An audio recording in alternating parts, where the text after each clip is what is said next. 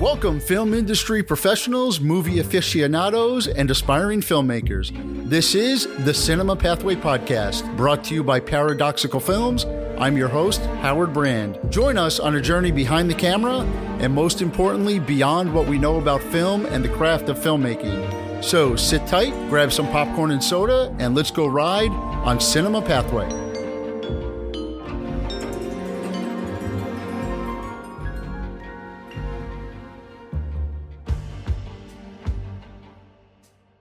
Hello, listeners far and wide, and welcome to the Cinema Pathway Podcast. I gave a lot of thought as to the best way to introduce today's topic, and I think the best way to do that is frame it in the context that oftentimes a good thing comes out of something terrible that happened or something terrible that had been happening for way too long. About 5 years ago, with the Me Too movement, it really empowered actors, primarily women, to speak out about behavior that they had experienced on set.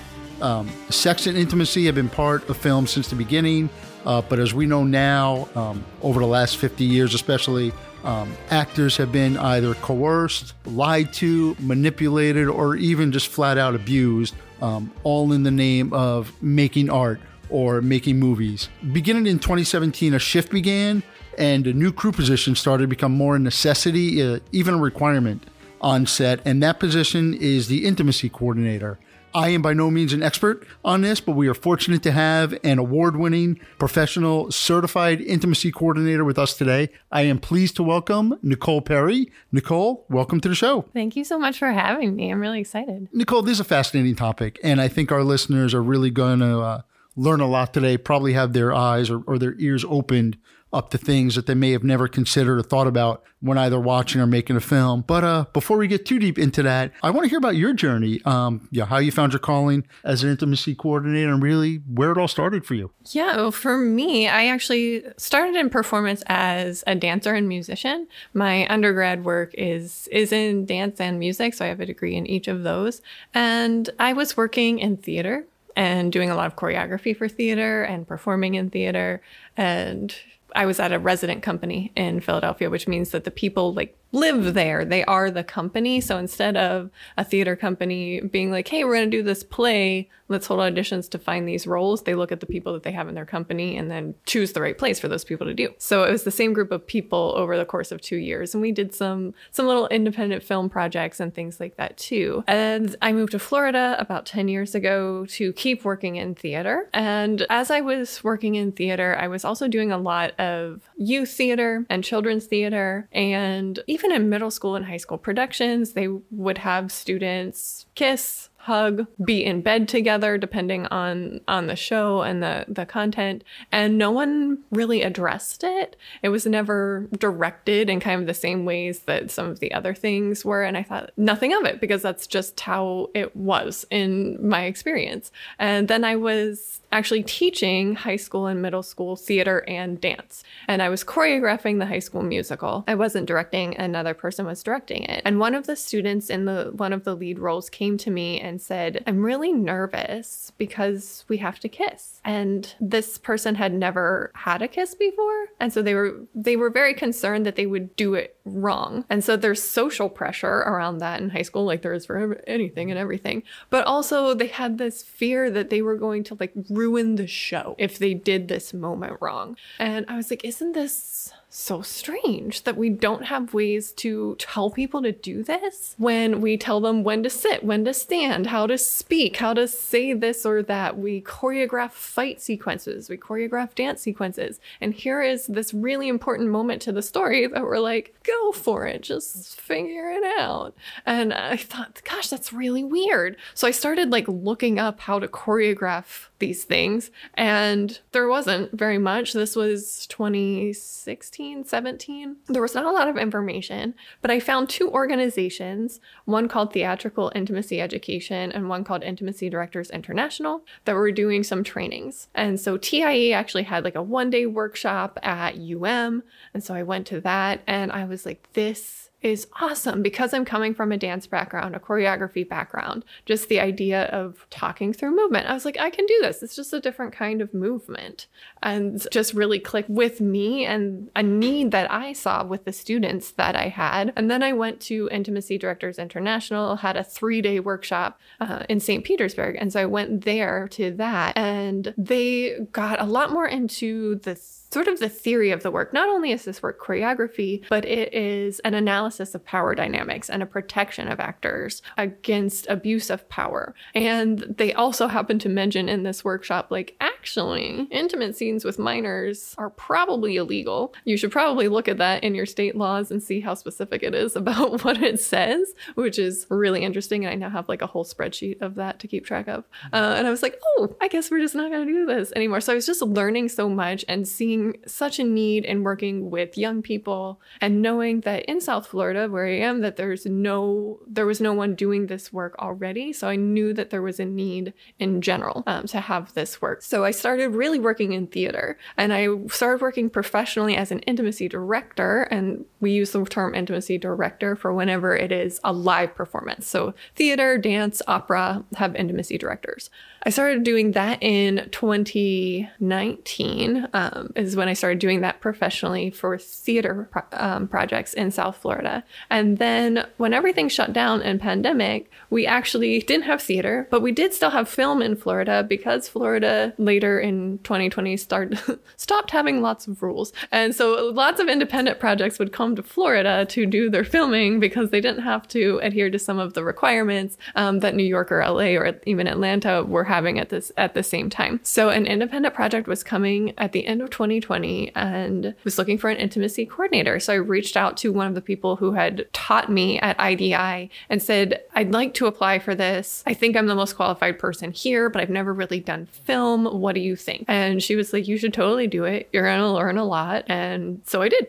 I worked on that film. And that was a short film called Arena that has won several awards, actually. And from there, I was like, oh, it's the same work. The work is the work. The paperwork is different. The teams are different, but the work is still the work, and it's still the same heart of communicating between actors and directors, choreographing movement, and creating art. You mentioned a couple of things that jumped out, especially tying it back to dance. Probably the most intimate thing you can do without being actually intimate. It comes very close to it. And you mentioned, minors in that, not to get us too far, but like I've come across 12, 13, 14-year-olds doing like Dance with the Stars type of stuff. And this shouldn't be happening. Yeah, there's a big discussion in the dance world, particularly the competition dance world, about the over-sexualization of children and like what movement is appropriate, what costumes are appropriate, and who gets to make those choices. I actually work for an organization called the Dance Education Equity Association, where we work with dance studios and dance conventions on power, consent, anti-othering, and anti-abuse,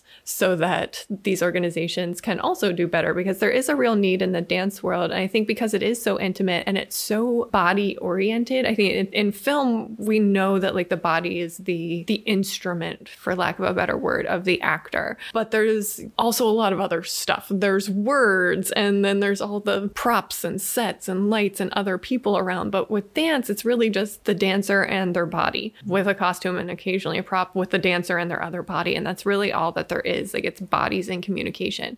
And so intimacy becomes the norm. And so instead of talking about it, we take it for granted. Yeah. And it's interesting. And I'm sure, like you alluded to, when I was acting in high school and all that, and would have kissing scenes, no thought went into it. It was just you kiss. And then when you said that, and as you said, you don't think about it at the time, but then when you learn about it, you're like, duh, how could this like not have been better handled? Watch closely. Yeah, especially in educational settings. We're teaching people how to read a script. What does it mean when the script says this? We teach them what a stage direction is versus what dialogue is, and all of this stuff. Like, it's a teaching moment. And then we never teach them how to have boundaries, communicate boundaries, how to take care of their scene partners. And that becomes the thing that I would always say to students when we were backstage before they would go on stage. I would just say, take care of each other out there. And like, that's what we should be doing. We're taking care of each other. And talking about minors, talking about intimacy coordinator,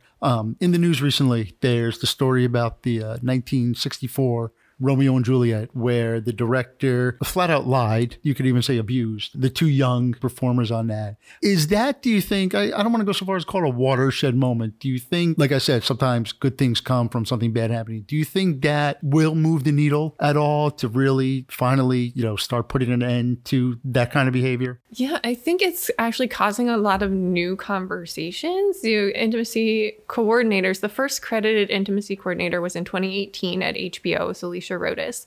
And it's become in the last now almost 5 years a thing that people are starting to recognize more. But I think it's still recognized as this like almost police role, which I'm always like, I'm not the sex police. That's not my job. I want everything to be as sexy as it can possibly be that everyone feels really confident in doing.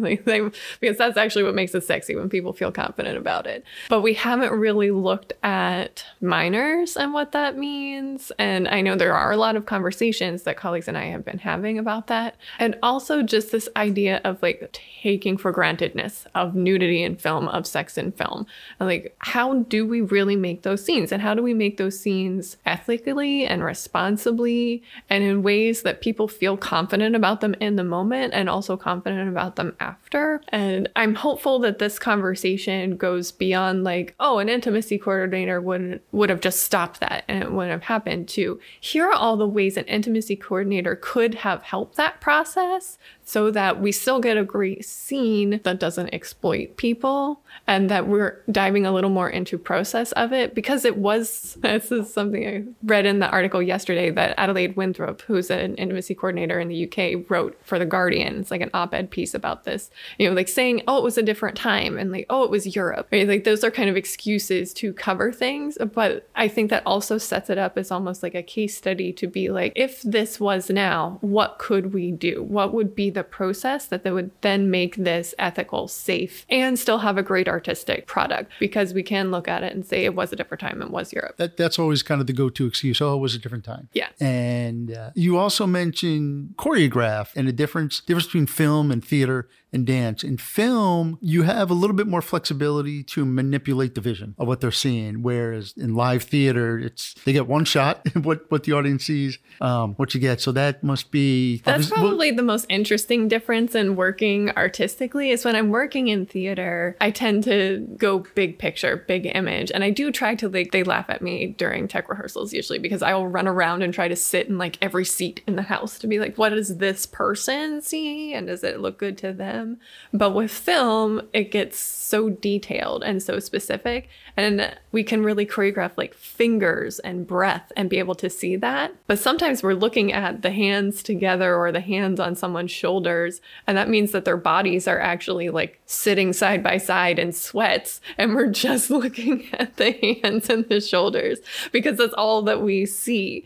So I think that's been the most interesting thing, is going from like big picture to what is this picture, and being able to translate all of those and create all of those. And I guess the right way to say, is there a threshold? So a kiss between two adults. I'll take it even further. Let's say Javier Bardem and Penelope Cruz, who are married, are in a movie together. And, they don't have a full out love scene, but they have a scene where they kiss. Should that still have an intimacy coordinator? Or is that where I've also heard the term, or I've seen the term intimacy choreographer, and you use intimacy director. Can you talk a little bit about what the differences are? So an intimacy choreographer is kind of both, like someone who's creating the movement of the intimate scenes. An intimacy director works in live media, so theater, opera, dance. An intimacy coordinator works in recorded media, film, television. Sometimes we're both, especially now the theater does some streaming stuff.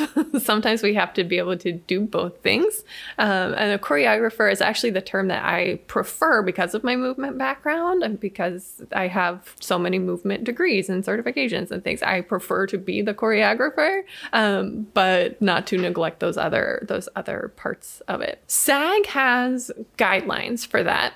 And SAG's guidelines are simulated sex, nudity, and then hyperexposure. hyperexposure. And hyperexposure is a really interesting term because no one knows what it means, which also leaves it really open and available to each project to decide what it means. Because there are some actors that, like, if they were doing a Law and Order episode and they're the body in the morgue, they're going to be in a state of undress for a long time. Well, they do many takes of these several conversations that happen in the morgue, right? So they are in this state of undress for a long time. So they may want an intimacy coordinator there to just make sure they're always covered, that they get a blanket in between takes, something like that. Hyperexposure can also mean a lot of vulnerability, exposed in a vulnerable way. So this could be a scene of intense grief or something traumatic. Maybe it is like a flashback scene to some kind of physical altercation between characters or something. Siblings at a graveside. Also scenes of childbirth. They are not intimate in the ways that we think about them being intimate, and they often are not nude in the way that we think of nudity. Like, we know that they're down there pulling a baby out, but like, we don't think of it as nudity because we're not thinking of it sexually. So there is definitely a difference in between these scenes of like hyperexposure and these scenes of nudity. Because if you're doing a childbirth scene, if the camera is going to be down there, it's a prosthetic. It's not someone's actual parts usually, because we want to be able to pull the baby out of it, and no one's doing that for real. So, but that's still, somebody's very close to you and someone is treating this body, this prosthetic body, like a real body. So having that choreographed and making sure that both actors are clear on how does this actually work, and it might require some different research from the intimacy coordinator than a scene of like simulated sex would. So hyperexposure is a really interesting one. I tend to define it as anytime an actor is in a state of undress that they didn't come to work in. Most of us come to work totally covered up, like full clothes. We don't come in our underwear. So, or any times that an actor or a character is in a state of extreme vulnerability. And that's kind of my definition of it. But because it's not really defined, places can change it and use it. So those three categories of simulated sex, nudity, and hyperexposure are kind of the guidelines from SAG. But an actor can always feel free to ask for an intimacy coordinator if they want one. A director can always bring one on the project. I always find it interesting that there isn't one for kisses, because those are ones that, like, when they're bad on camera, they're real bad. They don't look good. But also in terms of a physiological standpoint, there's absolutely nothing different biologically to your body about a kiss on camera and a kiss with your partner in real life. It is the same body parts, it's the same nerve endings, it's the same movement. And so in terms of physiological reactions, your body really doesn't know the difference. Your body's getting the same information through your soft tissues and your nerve endings. And so having an intimacy coordinator for a kiss can also be an extra measure of like, how does this look good? But also, wow, I think that felt nice. And then you're like, no, it's work. And I actually set one this week for a theater production, and they were laughing because I really choreograph it. We're like, okay, we're going to come in with closed mouths, but when we pull back, we have open mouths. So the audience believes that we have tongues involved. And I always say, we never have tongues, even on camera, unless the director is like, I need to see the tongue. And sometimes they need to see the tongue. But if we can't see it, we can't choreograph it. And if I can't choreograph it, then you don't need to do it, right? So we have like go in with a closed mouth, come back with an open mouth. And I had them, taller partner had to make circles with their nose against the bridge of the other person's nose. And then the shorter partner had to make circles with their chin coming up to it. And so they're going through the choreography going, okay, closed mouth, open mouth, closed mouth, circle, circle, circle. And it becomes this very choreographed thing. And the director that we were working with is actually someone who I had worked with previously as an actor. And he was like, yeah, it just becomes choreography and you don't feel anything because your brain is going 1, 2, 3, 4, 5. And so it helps short circuit that biological impulse, which can be a way that people not even like get into trouble, but just get uncomfortable and are like, do I like that person? My body got flushed or hot or what? And maybe I like them. Maybe I didn't know I like them. Or experiencing arousal or an erection because your body is getting the same feedback and then not knowing what to do with that. When if I was there, I would be like, push-ups, go do push-ups, go do push-ups, move your blood somewhere else. we would take care of it, right? Because it's a normal bodily reaction that actually means your body is functioning well with the information that's getting. So I think that kisses should have them, but they often do not. So many interesting things you just said. One of it, you mentioned Law and Order, and I think Law and Order is the Kevin Bacon of film and TV, that everything can be tied back to something on episode in Law and Order. And you also mentioned childbirth, and I want to come back to that. But first, we're going to take a quick break, and we'll be right back.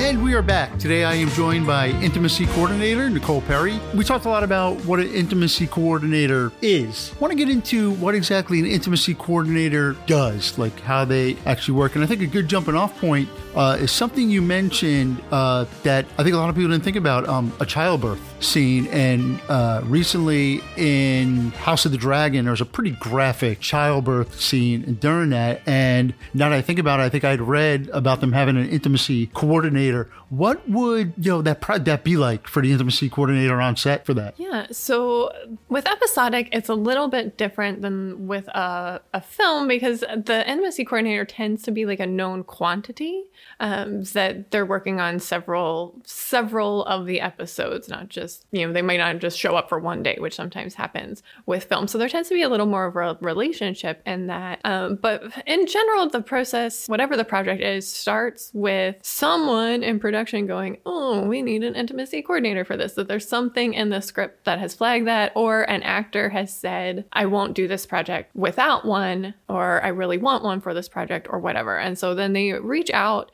and the first thing that I ask for, at least, is the script. And depending on NDAs and relationships and things like that, they may send me just the scene. They may send me the whole script. If they send me just the scene, I'm like, I really need the whole script because I need to know how this fits in this story. I need to know, where this child came from. How does this parent feel about this child? Like, how did we get to this pregnancy and this childbirth? Because I'm not just there to be the sex police and make sure no one does things they shouldn't do at work. I am there to help tell a story. And so I want to make sure that any movement that I provide, any choreography that I provide, helps support the story that the actor and director want to tell. So it usually starts with the script and then a conversation with the director about what is the director's vision for this scene. Sometimes they have storyboards and images that they send. Sometimes they will say like, oh, do you remember this scene from this movie or TV show? I want it to be just like that, or I want it to be nothing like that. And we'll have a conversation about that. And I like to ask, like, what do you need to tell this scene? Because it's very different what we want and what we need sometimes. Like, what do you need to tell this scene? But also, what's the story behind this scene? Again, hearing that story from them. Because we can tell a story a million different ways. There's a million different ways to have sex. There are lots of different ways to give birth to children. What is the story that we want to tell with this scene? So then when I talk to the actors and they say, oh, I really don't want this part of my body to be on camera, or I don't want anyone touching this part of my body, or I only want implied nudity. I definitely don't. I want to make sure that I have pasties on or something. We have ways to do that and still uphold the story that we want to tell, because there's so many different ways to do it. So script, conversation with director, conversation with actors. If there is nudity involved, there are nudity writers that go in contracts. And if it's a SAG film, a SAG project, SAG has a 48-hour window on those writers, that the writers have to be provided for the actor and then signed 48 hours before filming. And those writers will detail what is happening. We are going to see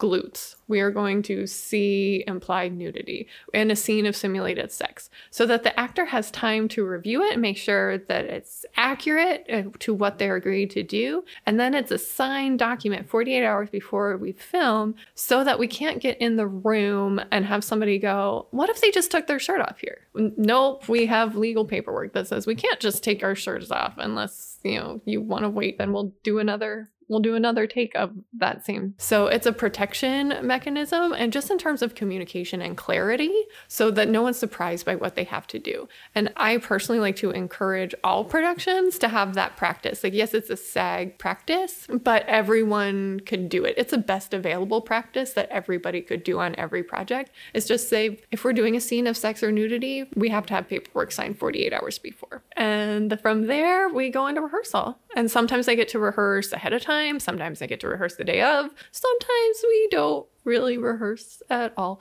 I always like to rehearse, and I encourage directors to rehearse because you will get your shot faster if we have rehearsed. If you have found a way to get me into that space with those actors, even for just 30 minutes before you shoot, you will get consistent takes much more quickly than if we are trying to learn the choreography and shoot it at the same time. I'm sure the intimacy coordinator community is still relatively small, and a lot of stories get shared. From what you've heard from others, because where you are, in Florida, not as huge a film industry and TV industry, have longtime producers and directors been receptive to having intimacy coordinators, or more? I would think a bigger challenge maybe when a producer hires an intimacy coordinator and, the director, like you said, oh no, the sex police are here. How has that been, and is it improving? I feel like it's really going both ways. I do, because I am in Florida where there is not a lot of film, particularly SAG.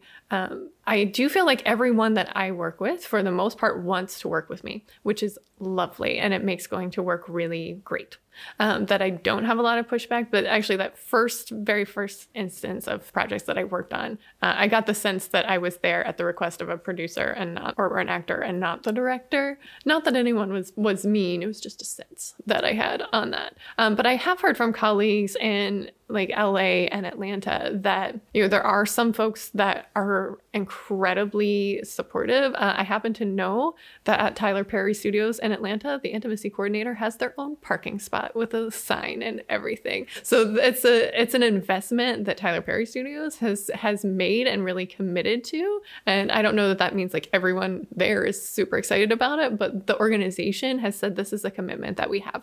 But I also hear from folks that there are some directors and producers that thought it was a fad, and so they did it for the first couple years, being like, and then this will go away and we can get back to doing things our way. And as it has become more ingrained and entrenched in practice, that there's now starting to be some new pushback because people were just hoping it would go away. I was going to ask that, like, initially people think, oh, it's just a fad, it'll go away, we'll appease such and such group for now, but then it'll be back to business as usual. Yeah. I think there's some of that. And one of my favorite memories of my own work is just being with Billy Corbin, and when he was talking about God Forbid, which we created for Hulu. It's a documentary, and I was the intimacy coordinator for the recreations on that. And Billy had said this to me privately, which was lovely, but then Billy said it publicly in front of other people, which was extra validating.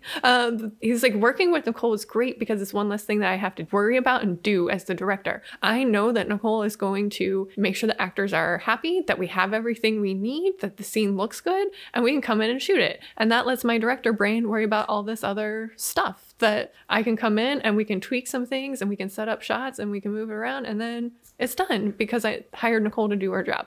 And yes, that's how it works great, is when the directors can see the skills that the intimacy coordinator's bringing in, and it's like, great, go do this thing, and I trust you to do the thing, and we'll have a great product when we're done. And I think another thing that you said that's a positive indicator, Tyler Perry Studios, full-time intimacy coordinator, parking spot, which that's when you really made it.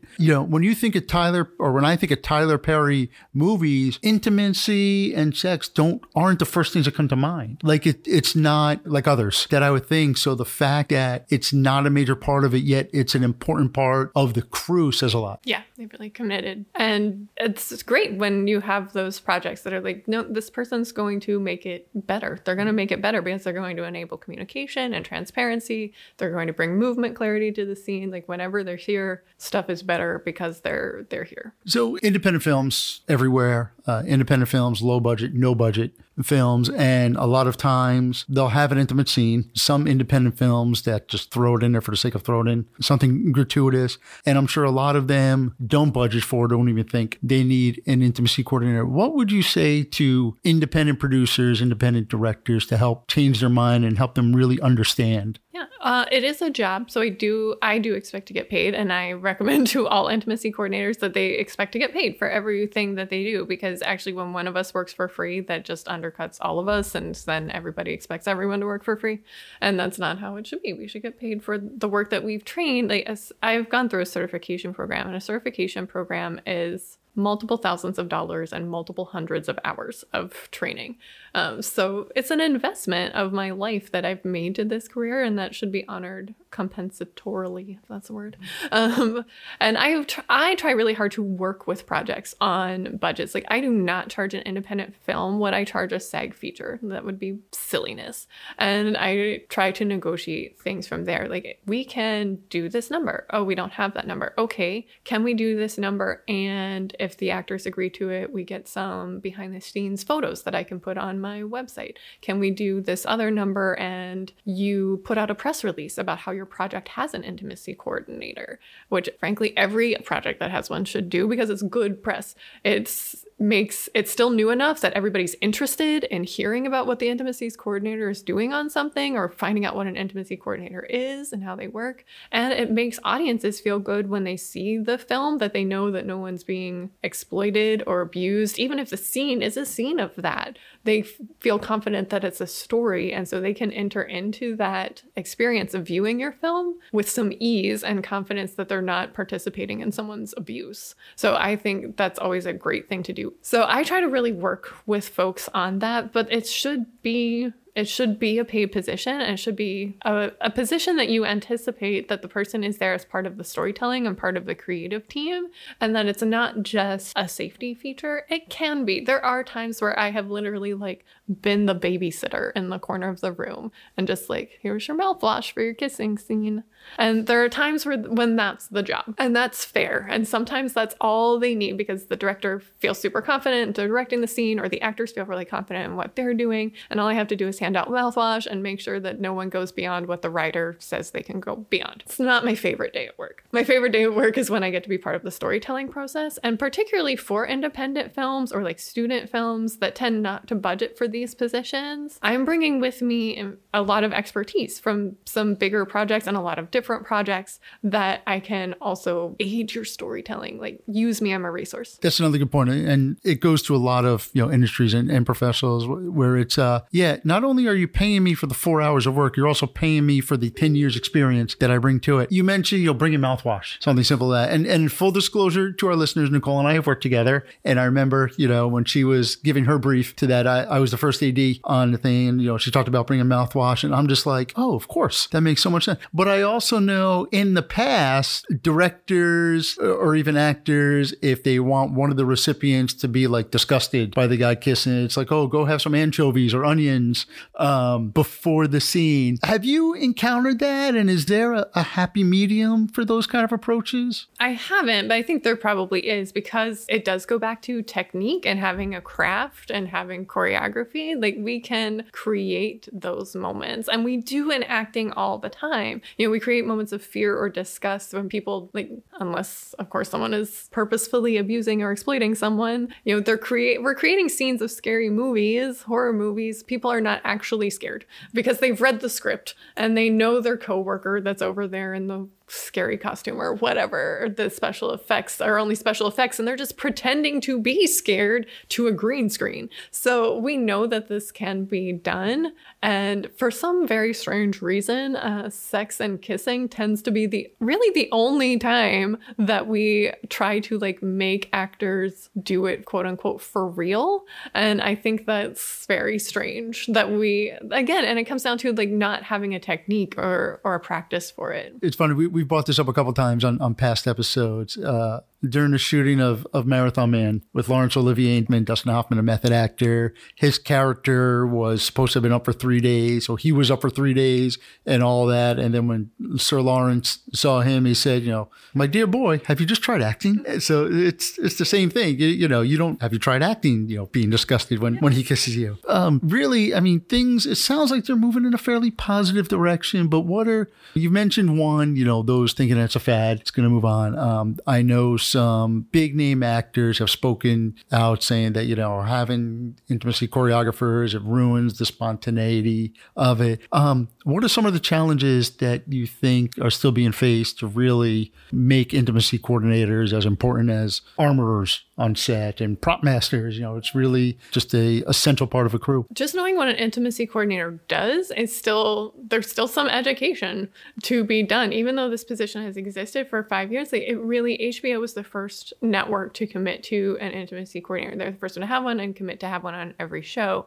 And so it started off in a small niche of the industry and is spreading. But I think just talking about simulated sex, nudity, and hyperexposure and all the different things that might fall into that category of hyperexposure, or the fact that kissing uses your exact same body parts and biological processes regardless of where you are. Just having those kinds of conversations with people, they start to go, oh, so that's why you have an intimacy coordinator, and bring it back to technique instead of just go for it. Oh, that's why you have one. Because I think there is still a very large conception that we are the sex police, that we're there to make sure that there's no sex. And I'm like, lots of sex is totally fine. Even if it's gratuitous and supports the story in no way, it's totally fine if that's what you want in your film.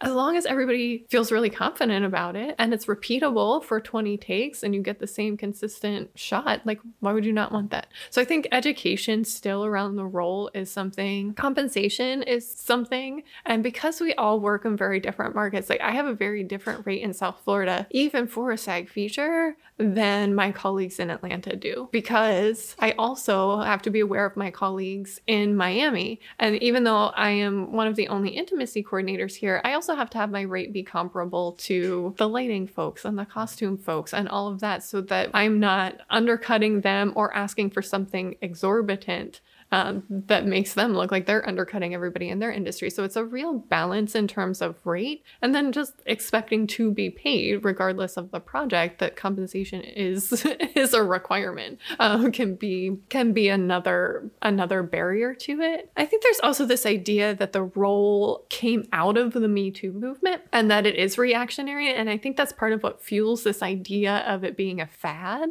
is that it came out of the Me Too movement, and as soon as Harvey Weinstein goes to jail, right, then we'll all feel better about it and we won't need it anymore. But actually, intimacy as a profession, for staged intimacy, the first person to coin the term intimacy choreography was Tonya Sina in 2006 in her master's thesis at VCU. And Tonya was there as a movement pedagogy student, and she really was there as a fight director. And because she was one of the only women in the program, as you might imagine, she kept being asked to, will you look at this kiss? Looks weird. Can you fix it? Or this is a scene of sexual violence, so we want Tonya on it instead of, this other dude, right? So she kept getting this kind of work, and she realized at that time that there was not a system for that. And because she was coming from this fight direction background where there is a system of pedagogy, there are exercises and drills and best practices for doing these things. And she realized there wasn't that available. So she did her master's thesis on what she called intimacy choreography. And Tonya is one of the founders of Intimacy Directors International, which is where I did all of my training, most of my training.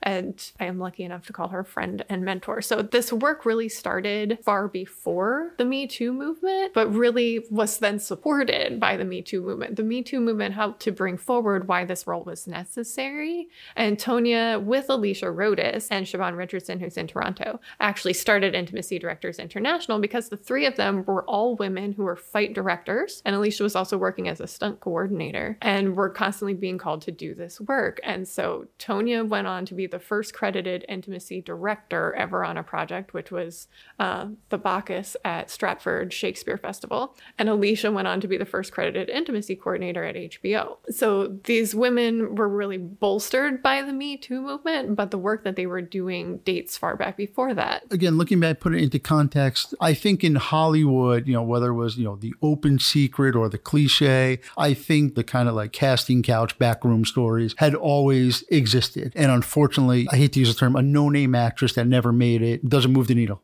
But once Harvey Weinstein, and then once people started learning that it wasn't just in the back rooms, it was happening to A-listers on set in successful movies that people have all watched. Like I said, it's a horrible thing, but it looks like something good is coming out of it, and it's still moving forward. And I think another important thing to talk about is the power structure, and that's a very important topic. And I think something I definitely want to dig into more. So we are going to take another quick break, but before that, we would like to thank two of our partners that help make this podcast possible. Cinevideotech, who's been a mainstay of the film industry since 1968, providing equipment, support, and training, and ComTV, who offers consulting and production services for a wide range of entertainment. This is Howard Brand. You're listening to the Cinema Pathway Podcast. We'll be right back.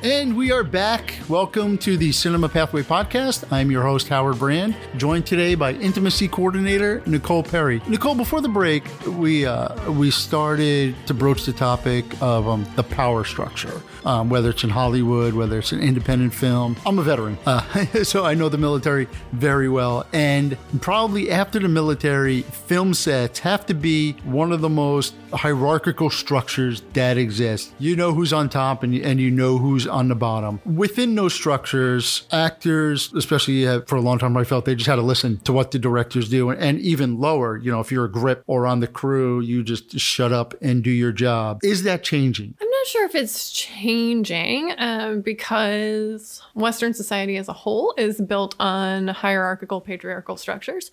So that we just kind of perpetuate them over and over. And it's really interesting for me to hear you say like military and then film being hierarchical, because I often use that same evaluation to talk about dance because there's this Deborah Jowett, who's a dance historian, writes about the Mariinsky Ballet being created to basically mirror back to what was the Tsar's Russia, with all of the nobles, all of the rank and structure and traditions of the Tsar's Russia. So they could go out and live their life in rank and structure and tradition and then come in and watch on the stage, that being mirrored back to them through all of these stories. And the ballet is incredibly hierarchical and patriarchal as well. So I don't know that it's changing, because I think it would require a deep examination of the systems that we are a part of and the structures that we uphold in every aspect of our life that many of us are not ready to do. What I think is changing is the level of communication around these things, and the idea that while power dynamics absolutely exist in the systems and structures we're a part of, that transparency, accountability, and communication mean that those powers can be mitigated,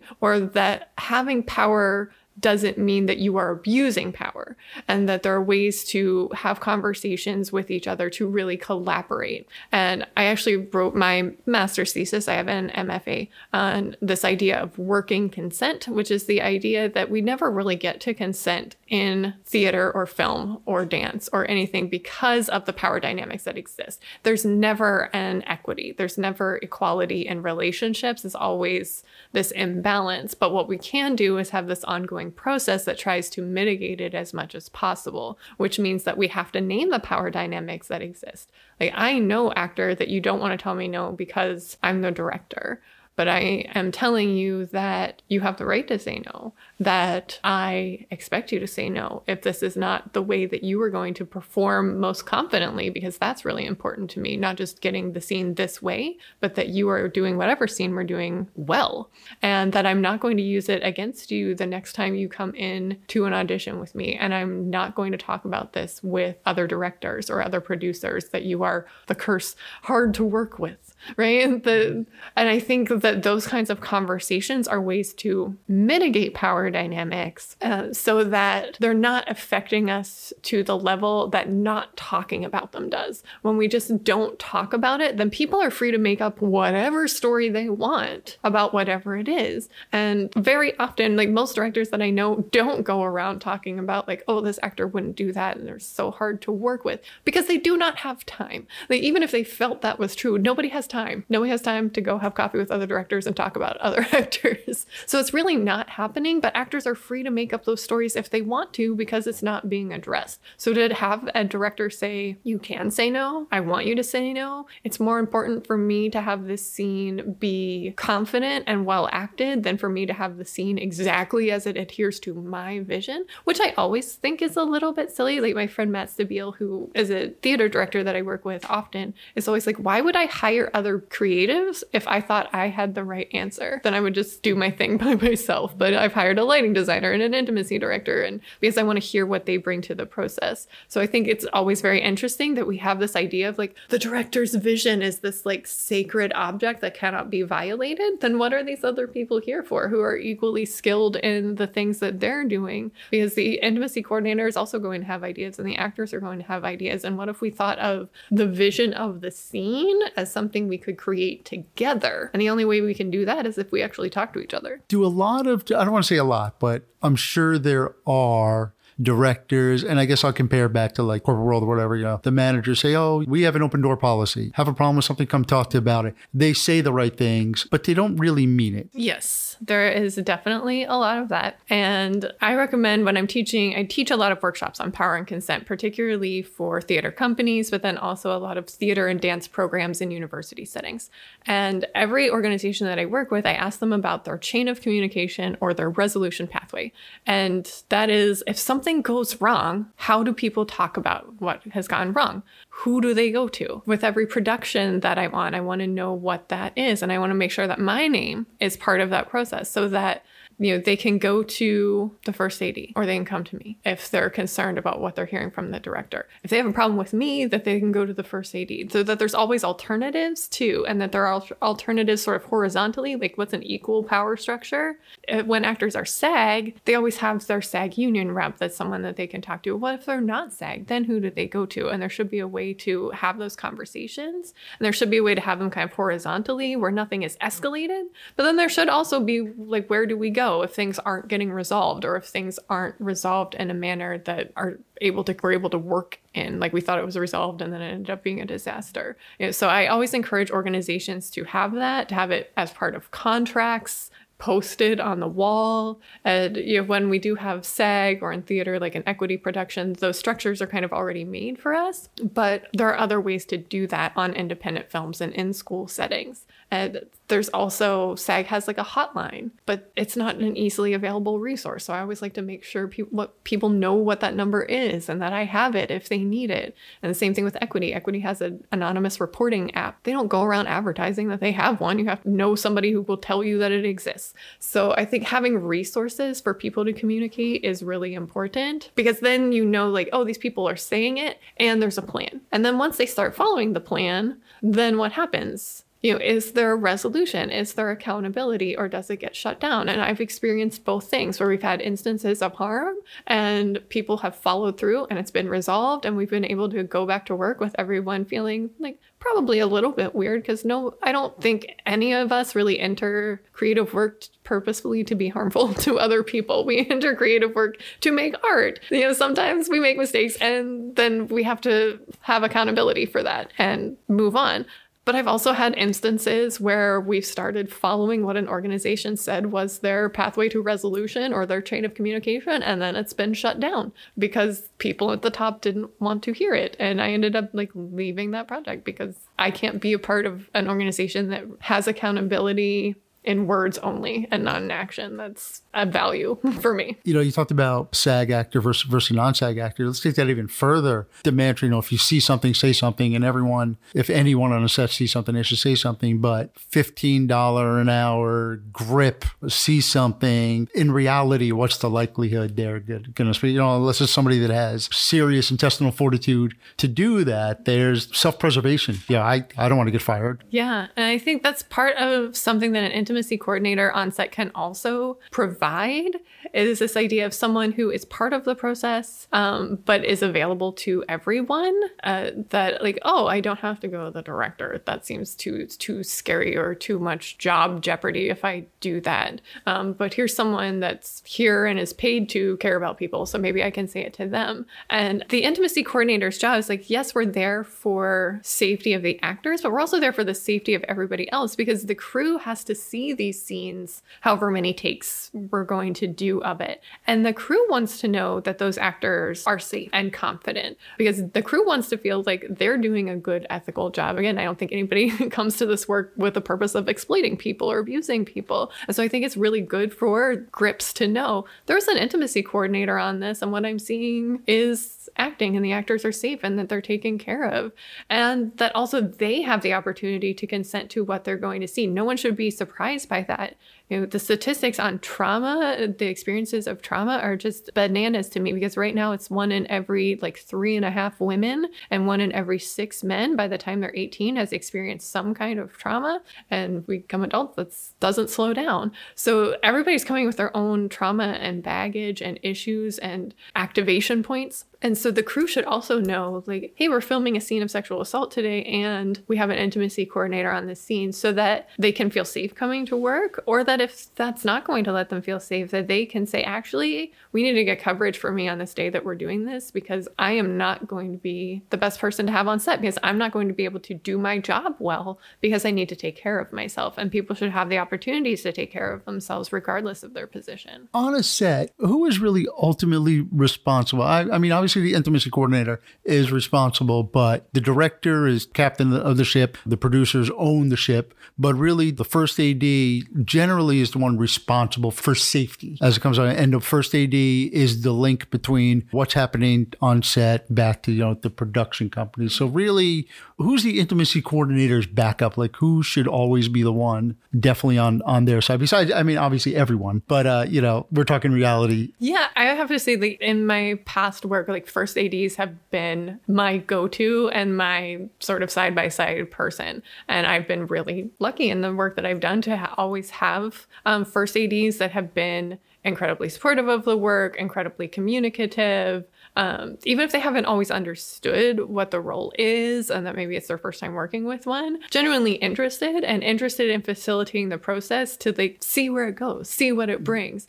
So I think first ADs for me have been really, really helpful, really great go-tos in terms of talking things through and in terms of, hey, we have this issue. I can address it. You can address it. How do we want to move forward with this? I'd be curious to know if the DGA training program in LA and the one in New York, if they've started to make that part of the curriculum. I know most of the curriculum is working on sets on it, but I think there's a once a month classroom part of it. So that's very interesting. And I think the other important thing talk about for everyone is what are some of the red flags? What are things that people should be aware of, be on the lookout for? What should kind of turn their radar on? Are we talking actors as they're coming into a role? Are we talking crew as they're on set? A little bit of both? I would say both. Okay. I would say definitely the actors should be aware. But as a crew, you're just showing up for work one day and you may not even know something is off. I think for actors, just reading the script and kind of looking for those 3 categories of simulated sex, nudity, and or hyperexposure. Where are those showing up in the script? And knowing that if those are in there, if you're on a SAG production, there absolutely should be in it. Again, SAG only recommends it. They're not going to make anybody do anything. But if a SAG actor asks for an intimacy coordinator, they're probably going to get one. So I think knowing that you can ask for one, particularly in those 3 categories, but really because hyperexposure is a mushy definition, really anything that they feel like it would be helpful for. But all actors have the right to ask for support in their creative process. And if an intimacy coordinator is going to support that work by being there, you should totally ask for one. And then also gauging how that's met. Sometimes that's met with, I don't even know what that is, which is still 5 years in a fair and valid statement, particularly in independent films, to be like, what? And then there's some more education to do around that. And that's actually how I ended up working on my first student film at University of Miami, where I teach in the dance program, but they didn't even know that I was there and that I also worked in film until a student film, one of the actors was like, I'd really like an intimacy coordinator for that scene. And the student was like, I don't know what that is, but I'll find you one because you're the actor that I want. And I think that's important too for directors and producers to think about, is like, you are not telling a story of simply simulated sex or nudity. You're telling this whole story. So hopefully you have cast the actor that helps tell that whole story. And so this instance of nudity or simulated sex is just this tiny little bit of what you are asking for them. And so if the actor doesn't want to do that one thing, this is one of the other tenets of like the working consent idea that I wrote my thesis on, is that they should be enthusiastic about the work. The actor is there to do the whole role, not just that one part. And if they want to work around that one part, support some boundaries on one part, negotiate what this one part is looking at, why not? Because they're the person you want for the whole role, the whole story. The story's going to be better with this actor in the whole role than trying to find somebody who's willing to do this one part of it. And I think sometimes productions can get hung up on this idea of like, oh, we have to see nipple, we have to have this sex act, when that's often not the story that we're telling. So what do we really want to see? So I think for actors, just having that gauge of your own boundaries and what those are, and feeling free to ask for an intimacy coordinator. And then how is it met? And if it's met with harassment or heckling, is that a place that you really want to work? Is that a place that you feel safe? Is that a place that's aligned with your values? And if they're giving you pushback on this one thing, I would anticipate pushback in other places as well. Or if they're not caring for you on this one thing, I would anticipate other instances of a lack of care. So having just sort of a framework for yourself as an actor of what are your hard no's, what are your boundaries that you are not going to cross? And if a production can't meet me in those, then it really doesn't matter how much they're going to pay me, or it does matter how much they're going to pay me. I'll do the scene of nudity, but there absolutely 1000% of the time should be a nudity bump. If you're going to be doing nudity, you should get paid extra for that. Because especially now, like, things end up on the internet forever. It is not like it is just on a piece of celluloid for occasional viewing. It is on the internet for constant access for all time. And for crew, crew very often does not have the whole script. They don't really know what scene we're shooting every day. So as an intimacy coordinator, I always make sure if we're doing a closed set scene, so anytime we have nudity or simulated sex, I close the set, which means essential personnel only. And every production has a different idea of what essential personnel is. But usually it's the director, cinematographer, first AD, sometimes second. Hair and makeup sometimes, depending on how active the scene is. Sometimes they're outside the door and they come back in. Sometimes we need the focus puller in, sometimes they're out, sometimes we need a boom, sometimes we can plant a mic. We all have a different need of essential personnel, but we have that idea of closed set. So I make sure that a production has my closed set memo the week that we're shooting, that this day is going to be closed set, so that they can put them in those preliminary call sheets and all of that, so that crew can start seeing it and maybe ask some questions about, why do we have a closed set that day? Am I essential personnel? Am I going to need to be there? I'm going to need to be there. It's a scene of sexual violence. I don't know if I want to be there. Maybe I can trade with this other person. And then having the safety meeting in the morning. Often I don't get to give the safety meeting. The first does it entirely, just to continue to be the one voice of the project. But we'll talk about ahead of time if that's the case. Hey, we're having a closed set. These are the things that we're going to see, and making sure that the crew feel prepared as well. And if I'm giving the safety meeting, same thing. Hey, we're having a closed set, essential personnel for our production. It's this person, and these 8 other people. If you're not essential personnel, go have a Coke and a smoke. And if you are, let's make sure we feel good coming into this room, because this is the scene of the story that we're telling. I always try to talk about it that way too. This is the work that we're here to do today, capture this scene of sexual violence that is not at all sexually violent, But if that's not a safe place for you to be, I don't want that either. Yeah. And you mentioned, the idea of closed sets. And we talked a little bit about the break, about how there's been instances where the actress, on a scene is just the fact of having you, another woman in the room. Unfortunately, I'm sure in the past there have been, and still today, unscrupulous directors who try to appease their actresses with, oh, don't worry, it'll be a closed set. But that closed set also means that they're in there alone and unprotected. So I think that's another important thing to notice, that even for an actress, I would say, even if there's not an intimacy coordinator there, even, if there's another female on the crew, her quote position may not seem essential. It's important to have an ally in that room with you. Yeah, I think and actors of like all identities, because intimacy coordination is very much a female field. It tends to be women, but that doesn't mean that we are always the right person for a job, because there are tons of scenes of queer intimacy. And so maybe the right person to have there is a gay man. Maybe this scene of intimacy actually, because it's between people of color, has a cultural component to it that I don't understand as a white woman, and that we should have some more variation. So that's something we talk about in intimacy coordination training a lot. It's like, you are not the right person for every job. Here in Florida, I'm one of the only intimacy coordinators. So if you're going to work with an intimacy coordinator in Florida, chances are pretty darn good that you're going to work with me. I'm a white lady. And that means that either you're going to have to work with me, a white lady, even if your scene is queer intimacy or intimacy between people of color that has a cultural component that I may not understand, or you may have to pay extra to fly somebody in, or have someone on Zoom that is totally functional, but is maybe not ideal for your situation or for the actors. And I think it's really important for intimacy coordinators also to evaluate whether they're the right person for the job, but also to be really transparent about I need to do more research on this thing before I come into the room, or I need to just say to the actors, hey, I don't want to ask you to do something that is a stereotype. And if I cross a line, I want you to tell me. I invite that conversation on what that is. I've done a lot of cultural competency research, because I think that's really important for me as a white woman to do. I've done a lot of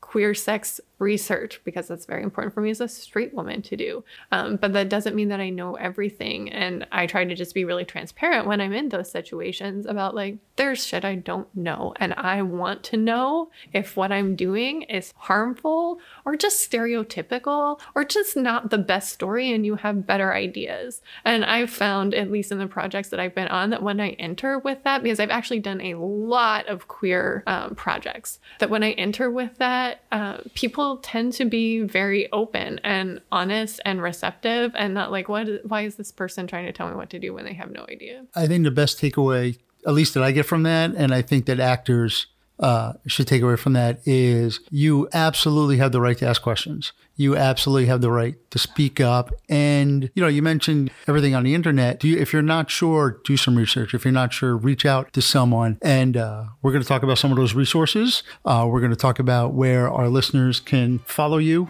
and get in touch with you. But first, we're going to take one more quick break, and we'll be back to conclude this wonderful and just fascinating episode. To our listeners, if you enjoy listening to our podcast, please support us by subscribing to the Cinema Pathway podcast on your favorite podcast platform, and then head over to our online store at paradoxicalfilms.com/shop, where you can purchase Cinema Pathway gear, including t-shirts, hoodies, stickers, and more. We'll be right back.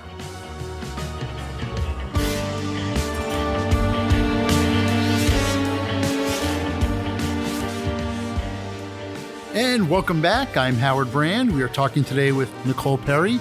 Nicole, we've talked about a lot, or we've listened a lot. You've talked about a lot. This has been amazing. It has been fascinating. I know our listeners, I hope, have learned a lot as well. But now let's finally talk about you. What are some of the projects that you're currently working on? Well, after I leave here today, I'm actually headed to Theater Lab, which is a regional theater in South Florida that only does new work, which is really exciting and fun. I love working on new plays. I think that's also part of what I like about film and TV, is often that the stories are new or new takes on stories. So I really like working on that instead I won't say instead of Shakespeare's, because it's always fun too, but I really love telling new stories. So I am headed there for Designer Run because they open on the 28th of January. So if you're in South Florida, Theater Lab is a great place to go. And I'm also working at New World School of the Arts right now as a guest artist, as their intimacy director for their spring productions. It's the first time that New World,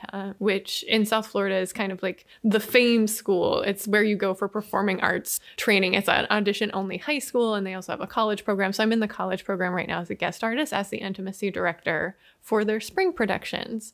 So actually my spring is really full of theater. Then I'm at the Maltz, and I'm at Miami New Drama, and I'm back at Theater Lab. So I'm doing a ton of theater work this spring. So if you're in South Florida, you can find theater work. With film, right now you can see God Forbid on Hulu, which is a documentary by Billy Corbin and Hyperobject. And it is a great, terrible story of abuse of power, really, and how abuse of power can mess up people's whole lives. If you do have religious trauma, I give you a caution on it because it is about Jerry Falwell Jr., who is the head of Liberty University. But I worked on the recreations on that. I have a feature coming out on Hulu and another feature coming out on Netflix, but those don't have release dates yet, so I cannot talk about them. But you can watch my social media, and I will post it as soon as that is available. There is a short film that's called Truth of a Thousand Nights that was created by Chris Molina, who's a filmmaker in Miami. And that film won several awards and is available online. But I'm actually I'm presenting a workshop, those are the words, at the Miami Film Festival in March about what intimacy coordination is and how filmmakers can work with intimacy coordinators. And Chris's film is going to be the example for that. And that was such a great film. One of my favorite things that I've worked on. I think it's really fantastic. It's a very short film about hookup culture, but particularly queer hookup culture. So it is one of those projects that I went into being like, this is not aligned with my demographic, and just able to be really communicative with the actors and the directors about vision and process and sex acts and how this gets portrayed well. So I'm so honored. I think that film has done so well, and that it gets a good reception, and that Chris and I continue to have a good relationship and working relationship, that we can make workshop off of this thing, because it's maybe not one that white straight lady should have been the intimacy coordinator on, but I think it speaks to, when you enter the process with integrity and with communication, what can be done. And I have to say that God Forbid is also just one of my favorite things to have worked on. The story is really important to me as someone who grew up in a very evangelical household. And then as I have grown, I've been like, wow, that really doesn't seem like how the world works. So it was very important to me personally, but also artistically, because it's the first documentary I worked on as an intimacy coordinator. And I got to create such artistic shots with Billy, because in recreations, you're using actors, not the real people. So we cannot ever show their whole selves. And so setting up some of these shots was just an incredible process. And then seeing the final product and being like, oh, that's so cool how all of that work came out. I am both personally and artistically very proud of God Forbid. Yeah, it was great to watch. Really, I mean, all of Billy's work is pretty amazing. You mentioned your socials, yes, where our listeners can follow you. Intimacy Choreo FL, and on TikTok and Instagram is the best way to find me. So intimacy, spelled like you think it is. Choreo is CHOREO, and then FL, the abbreviation for Florida. So I am on TikTok and Instagram as that. My website is my name, which is Nicole Perry. So NicolePerry.org is my website. And on my website,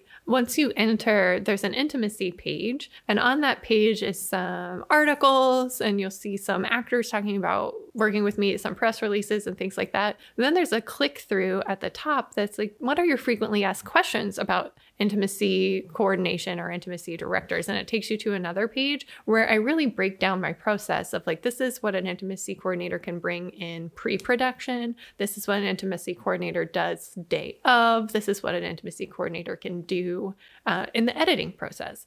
As I rarely get asked to do any editing work or comment on edits, but I could be really helpful there to just make sure everything lines up with the writers or still telling the story that we want to tell. So People could take much more advantage of the work if they use me for a whole process than just for a day. So if you're interested in more of like, how does that work or what does that look like, that page can be really helpful. Great. And you mentioned at the beginning, the training that you went through. For our listeners, if somebody wants to pursue, become an intimacy coordinator or at least look how to do that, where's a good place for them to start? Yeah, there are several organizations. I'm going to speak mainly to the US since that's where I am.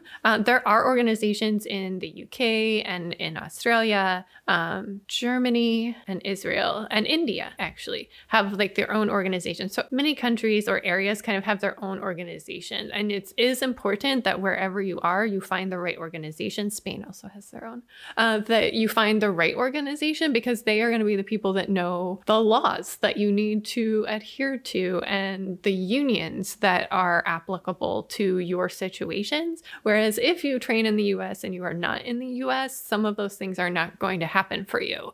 Some of the foundation work might be great, but the like hands-on and in-depth on-set kind of conversations will actually be different. So I just want to put out that caveat before I talk more about it. In the US, there are several organizations that do training, and many of them have training online. It's particularly since COVID times, they've transitioned to at least offering some of their stuff online, some of their stuff in person.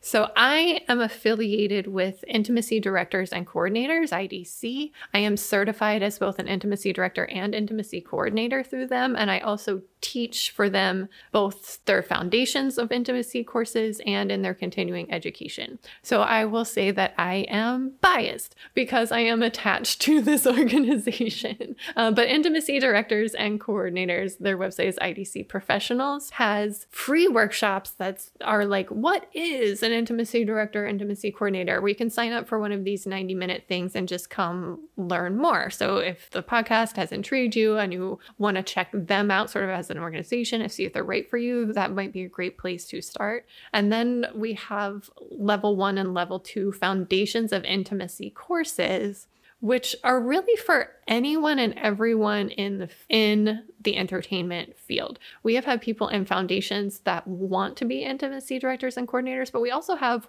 what we call like consent forward artists, where I'm a director and I don't want to be an intimacy coordinator, but I want to know how to work with one well, or I want to know how to be consent forward, how to take care of actors better, even on scenes where we might not need an intimacy coordinator, or we're working on this indie project that really can't afford an intimacy coordinator, but I want to put in my own practices. Or I'm an actor and I want to be able to advocate for myself better. So we recommend that anyone and everyone take the Foundations 1 and 2 courses, and we offer scholarships for people as well. And then there is a level 3 where you have to choose if I want to be an intimacy director and work in live performance, or I want to be an intimacy coordinator and work in film and TV.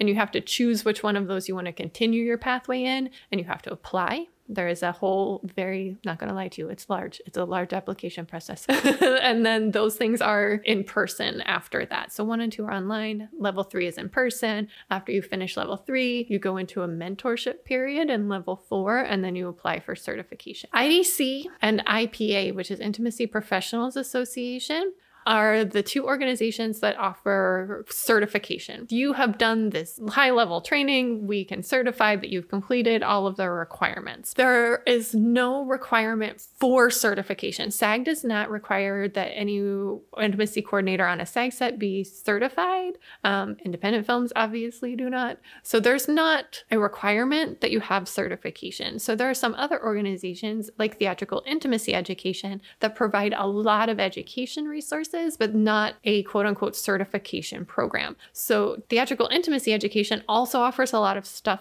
online. They have some overview courses on intimacy direction and intimacy coordination. They have some on like working in academia and working with minors. So those things are available through them. And I'm not quite as familiar with them, but I have actually taken their in-person workshops and several of their online workshops because I believe in learning and learning from a lot of people. So I think that they have a great program with lots of resources. I just can't speak to it in the same way that I can speak to others. And what SAG is looking for in intimacy coordinators, and they have published on their website, is that they have training. Not that they're certified, but that they have training. So you could put on your resume or your CV, I did Foundations 1 with IDC, and I did Intro to Intimacy Coordination and whatever the on-camera workshop is called at TIE, and put all of those on there so that you're able to display your training. And that's what SAG wants to see, is that you have done training in what does it mean to do intimacy for the entertainment industry. But then SAG also requires, and IDC requires this as part of their certification program, that you show competency in intersectional areas, so that you're doing work in cultural competency, particularly if you're a white person, that you're doing work in advocacy and communication, that you are doing some queer studies work, particularly if you are a straight person, that you're doing trauma-informed practices work. So whether that means that you can list a bunch of books that you're reading, or some other online courses that you're taking, or you took a program at your local community college on nonviolent communication, that you're able to put all of those things in there. And IDC counts those in your level 3 program. You have to prove that you're doing all this work, and then SAG also needs to see that. So training in intimacy coordination is both training in the actual act of creating intimate choreography and navigation of the media that you're in. But then it's also, what are all of the intersectional, for lack of a better word, hot topics that people need to know to be good at this job. Where does the level 3, the in-person training, where does that take place? Those currently for IDC are all in New York. They're in New York. There is plans to spread those to LA and probably Atlanta at some point in the future. But right now they're in New York, simply because that's where most of our staff lives, but it's also a great hub for the industry, that we can get people connected to other people for both theater and for film when we're in New York. And like we said before, it's where Law and Order is filmed, and everything always goes back to Law and Order. It's also true. What does your future look like? That is such an interesting question, especially being in Florida. There was some hope in November that perhaps we might change governors and be able to reinstate some film incentives, because the last time film incentives were in place in the state of Florida statewide was under Charlie Crist in his previous incarnation as a Republican, which is a different story. But we don't have film incentives statewide right now in Florida. We have some really great incentives in both Miami and Broward counties, also in whatever county Tampa is in. They have some really great county-wide incentives, but it's really hard for a county to compete with a whole state, like the state of Georgia. So we are not in an advantageous place for filmmaking in Florida, which can be rough in terms of getting those big credits or getting noticed or getting the name.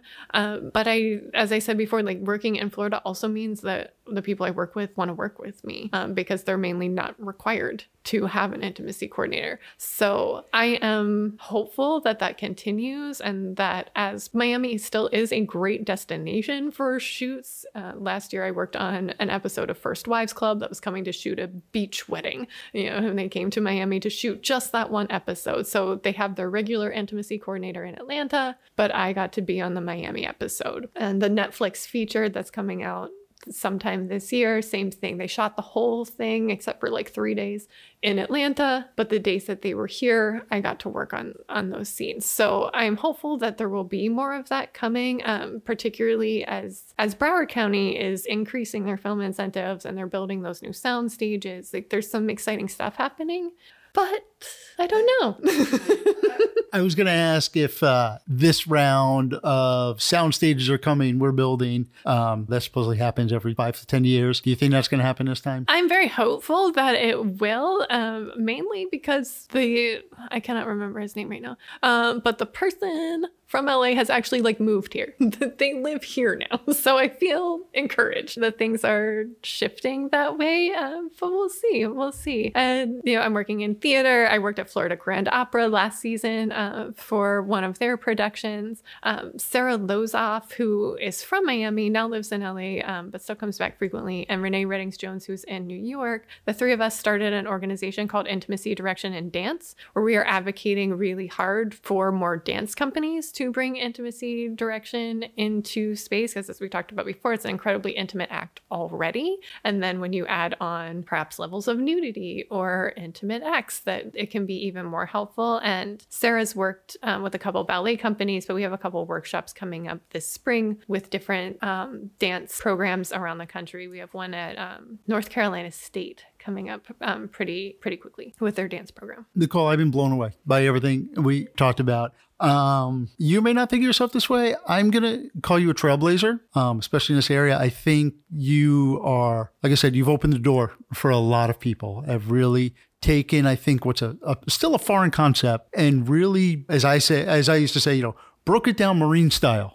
broke it down Marine Corps style, to the fact that it's easily understandable. It's easily digestible. This is where you can find out information. This is why you should have intimacy coordinators. For actors, these are your rights. This is what you should be looking for. And it's been great. I cannot thank you enough for being here. My pleasure. We are happy to welcome you back on the podcast anytime you want. I love talking about this stuff anytime. And we wish you the best of luck. To our listeners, thank you again for joining us on the Cinema Pathway podcast today. I'm your host, Howard Brand. Our director is Miguel Miller. Our producer is Juliette Desan, along with associate producer Victor Ferreira and executive producer Freddie R. Rodriguez. This has been a presentation of Paradoxical Films. Please visit our website at www.paradoxicalfilms.com for more information about today's podcast. You can also email us at cinemapathway@paradoxicalfilms.com, where you can send any comments, suggestions, or feedback for future episodes. Be sure to subscribe to the Cinema Pathway podcast